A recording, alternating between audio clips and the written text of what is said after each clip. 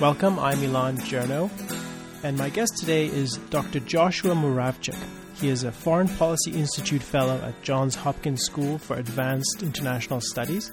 He's also a member of the editorial boards of several journals and an adjunct professor at the Institute of World Politics. Professor Muravchik is the author of 11 books. The two newest ones are Liberal Oasis and Making David into Goliath, How the World Turned Against Israel, which we'll be talking about in a moment. Before joining Johns Hopkins, he was a resident scholar at the American Enterprise Institute and served on the State Department's Advisory Committee on Democracy Promotion.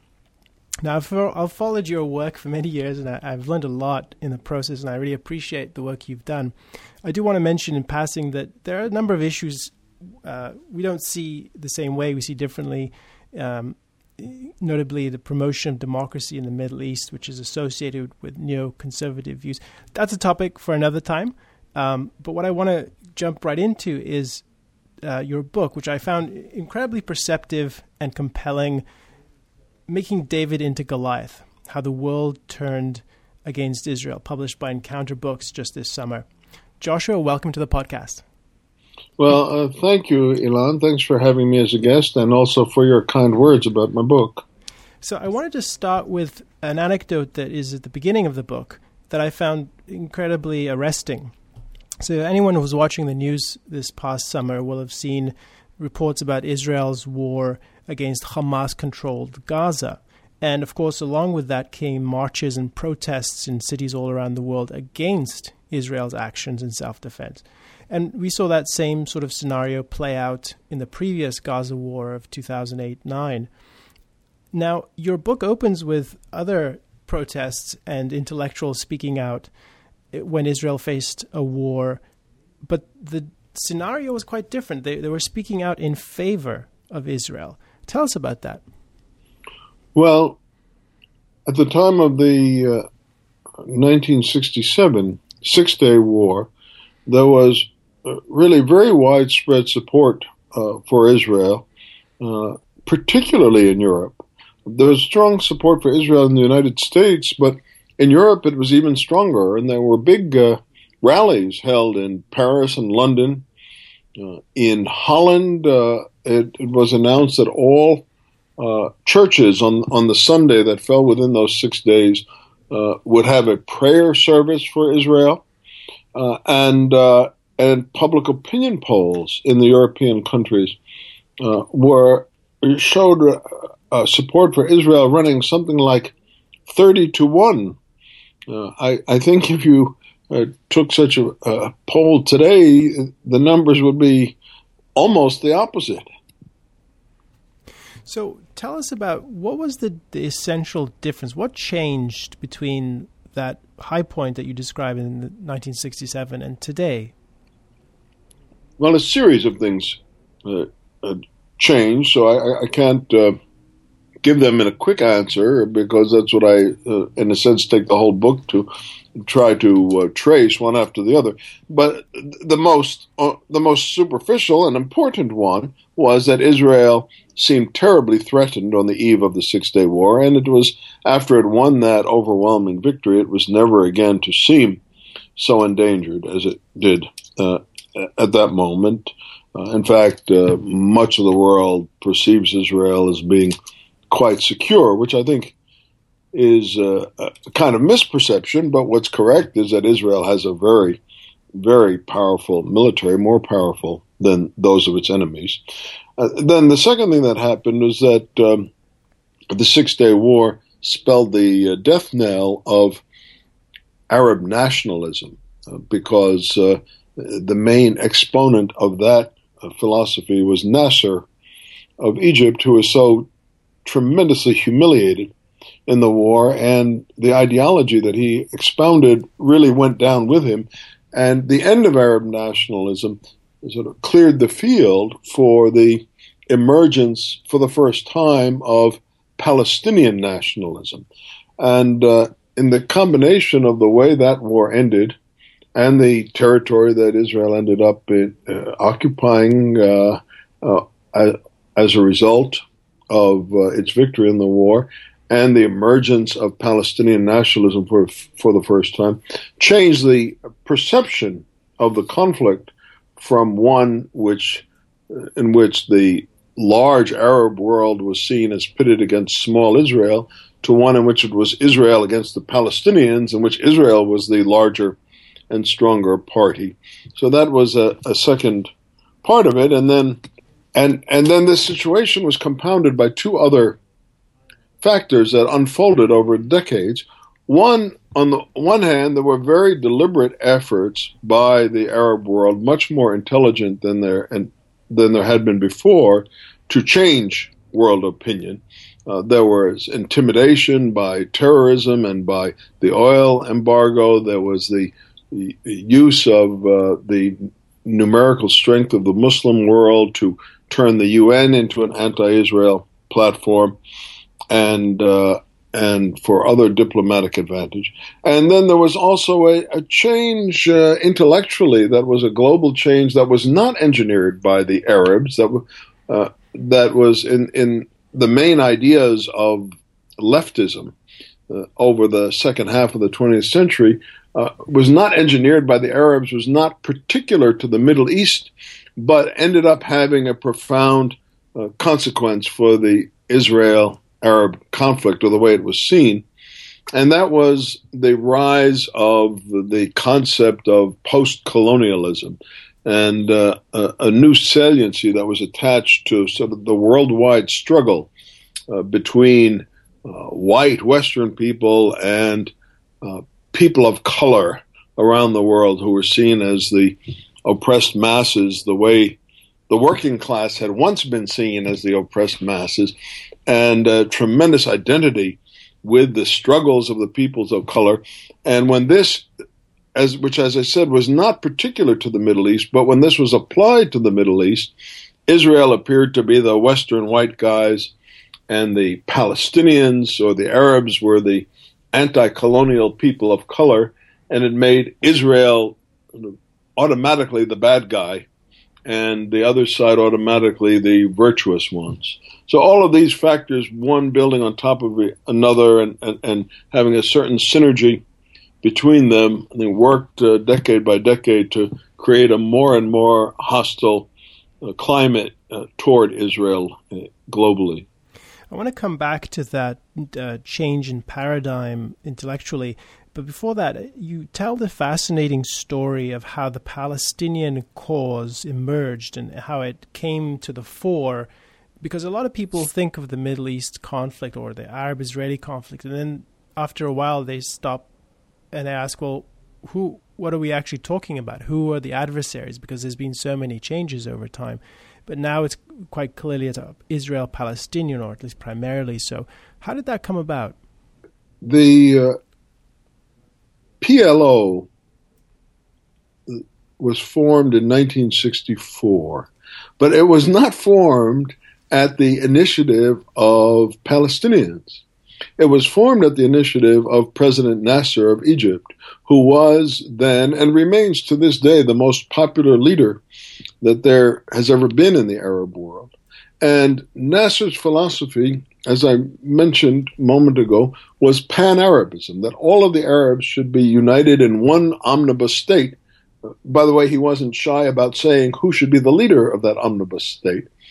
And the idea of liberating Palestine was not that there should be an independent Palestine, but rather that Palestine should be liberated from the Jews so it could take its rightful place in this omnibus Arab state.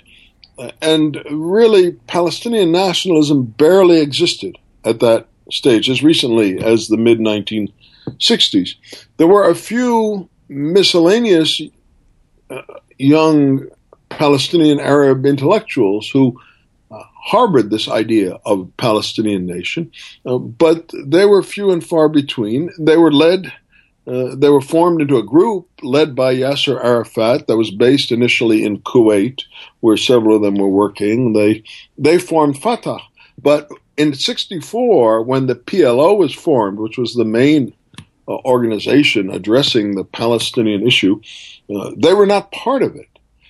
in the 67 war, Nasser was so humiliated that he offered his resignation as president of Egypt, although later rescinded that offer.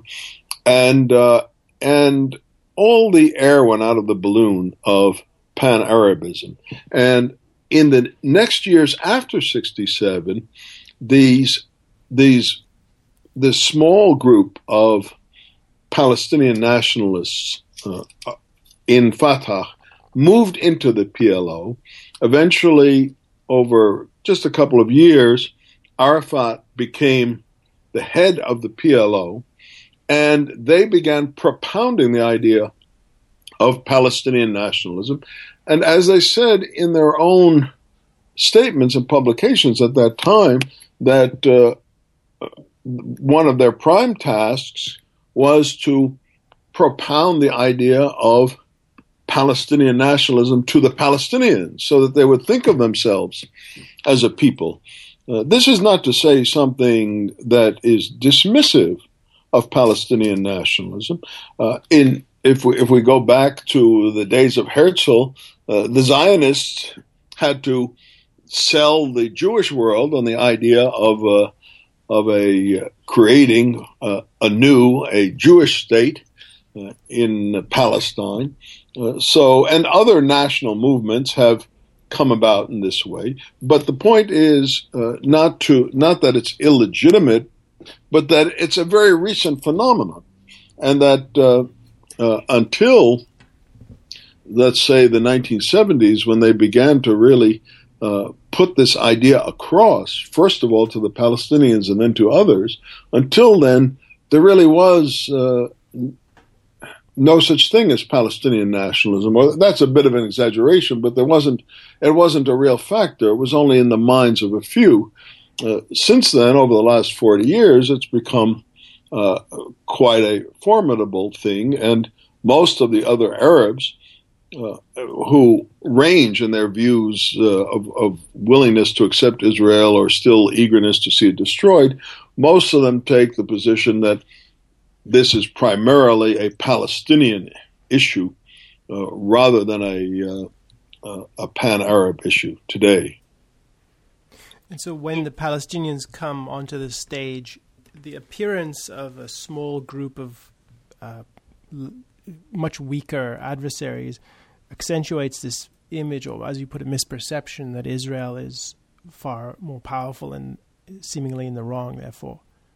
Well, Israel is far more powerful. What's a misperception is that there's not only one asymmetry here. There are two asymmetries. One asymmetry is the asymmetry of means, of military means. Israel has much greater military power that it can deploy than any of its enemies. But the other asymmetry that seems to be much less noted or discussed is the asymmetry of ends or intentions. And in that asymmetry, Israel has no desire to destroy any of the Arabs, any of the individuals, or any of the Arab states. And while once upon a time Israel did not accept the idea of a Palestinian state, when that was early in being propounded, now even the Likud party of Netanyahu, and certainly all the elements in Israel to the left of Likud, accept the idea of a Palestinian state. But on the other side, there are a great many of the Arabs, and from everything we can see, a majority of the Palestinians who still do not accept the existence of Israel, whose goal is to make Israel sooner or later disappear, so that Israel, with a much smaller population, remains ultimately in a terribly vulnerable situation, because for all its military strength, we don't know, how long that military advantage will endure, and Israel is in a situation where it's surrounded by people, many of whom continue to harbor the goal of its destruction. You mentioned earlier the change in the intellectual paradigm. You put it from the workers or the class struggle to one where race is salient. And in the book, I remember you talk at length about the influence of Edward Said, and he's long dead now, but his influence continues. So can you sketch out for us what kind of impact has his work had? Well, his influence is tremendous, although to be fair, I do not think that he somehow single-handedly invented this new paradigm, but his famous book Orientalism, as well as others of his writings, crystallized this idea, put it across, delivered it to the academic world and the intellectual world, perhaps more powerfully than any other single document. And his argument was that essentially, if you boil it down, what he was saying was that all white people are inherently racist, which is an absurdity. I mean, it's an absurdity because it itself is a racist statement. But that, in fact, is embedded in what he wrote. But he put it, when you say it that simply as I just have, people can see the absurdity of it. But instead, he put it in very highfalutin academic terms, and he purported to dig up the scholarship of all of the Westerners who studied Muslim civilization and purported to show that they all treated it in a racist way that was aimed at facilitating its subjugation. And so he put across, perhaps more powerfully than anyone else, this image that the real global struggle that was going on was the ongoing effort of the white man to suppress the people of color, and the rebellion, the noble rebellion of the people of color seeking their own liberation, their own equality and day in the sun. And the work is completely flawed. It's worse than flawed. It's a fraud intellectually, because when he purported to show what Western scholars wrote or said about the Muslim world, he just picked and chose whomever he wanted, anywhere where he could find a racist quote. He said this was an influential Western scholar, when often it wasn't. And he manufactured quotes. He misquoted. He misrepresented people. And the whole thing is really an intellectual scandal, the way he went about it. But it not for the first time, this kind of intellectual confidence game that he ran went over a big time. And so you could read, for example, in a review at the turn of the century in the newspaper The Guardian, the reviewer of one of his latest books saying Edward Said was perhaps the most influential intellectual of the 20th century. I'm curious about the sort of ripple effect outside of academia, at least in the way the conflict and particularly the adversaries are seen. You've discussed the role of human rights groups and NGOs. Can you tell us a bit about the story of Human Rights Watch and how they've come to shape or influence the debate and the view of Israel? Well, Human Rights Watch is a very influential organization and a very one of the most important working in the field of human rights.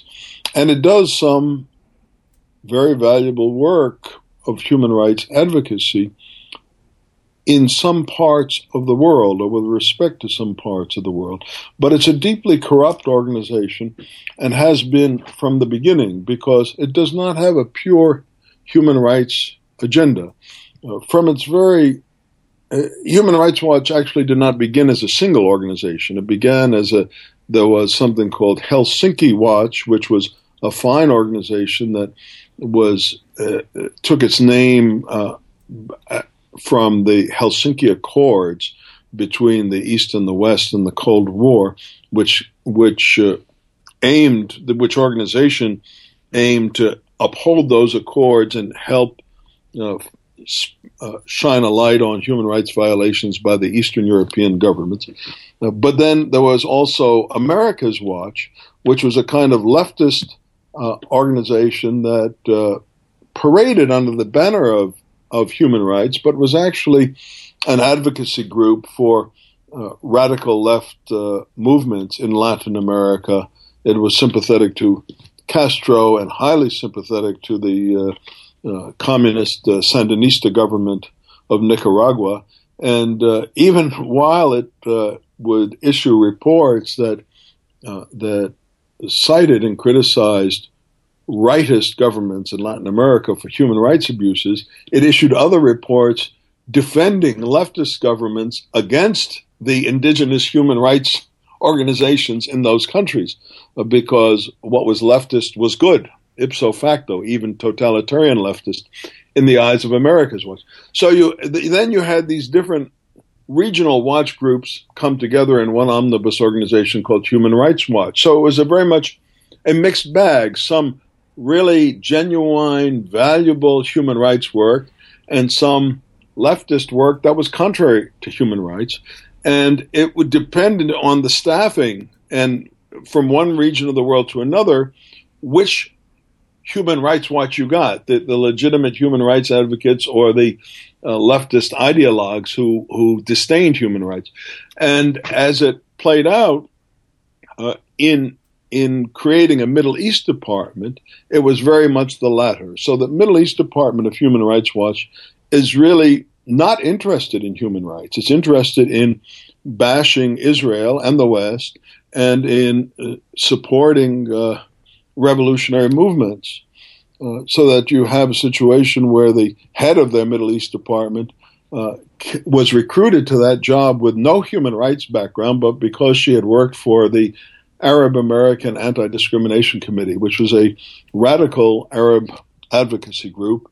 And then her deputy was someone who had founded a group called MERIP, which was an advocacy group for Palestinian terrorists in the 1970s, and put out a journal that espoused the cause of the terrorists and even applauded such things as the Munich Olympics massacre. And now these people come and parade under the banner of human rights, but human rights isn't their interest at all. Well, Joshua, we've come to the end of our time. I thank you for coming on to speak about your book, and I hope it gets the attention it deserves.